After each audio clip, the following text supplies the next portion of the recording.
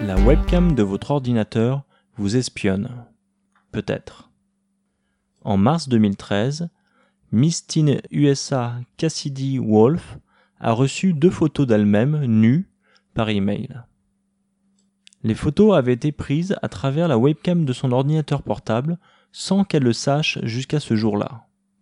Le responsable était son camarade de lycée, Jared Abrahams, lequel avait pris contrôle des webcams de plusieurs femmes aux États-Unis et à l'étranger pour les enregistrer lorsqu'elles étaient nues. Ensuite, il menaçait ses victimes de publier les images dans leurs comptes de réseaux sociaux si elles ne lui envoyaient pas plus de photos et vidéos d'elles-mêmes nues ou si elles n'obéissaient pas à ses ordres pendant une session de 5 minutes par Skype. Monsieur Abrahams a été condamné en novembre 2014 à 18 mois de prison pour extorsion et pour accès non autorisé à un ordinateur. Cette nouvelle forme de délinquance s'est développée de façon exponentielle pendant les dernières années.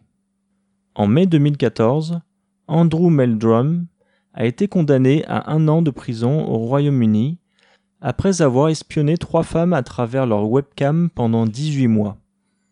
Matthew Anderson, un père de famille de 33 ans, a été condamné en Écosse à 18 mois de prison après avoir espionné plusieurs dizaines de personnes à travers leur webcam.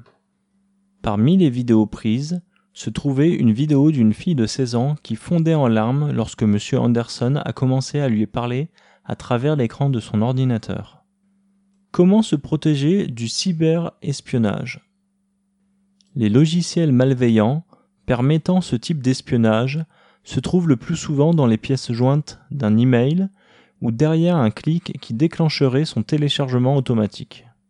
En conséquence, pour vous protéger, évitez de cliquer sur des liens ou des pièces jointes bizarres et mettez régulièrement à jour votre logiciel antivirus.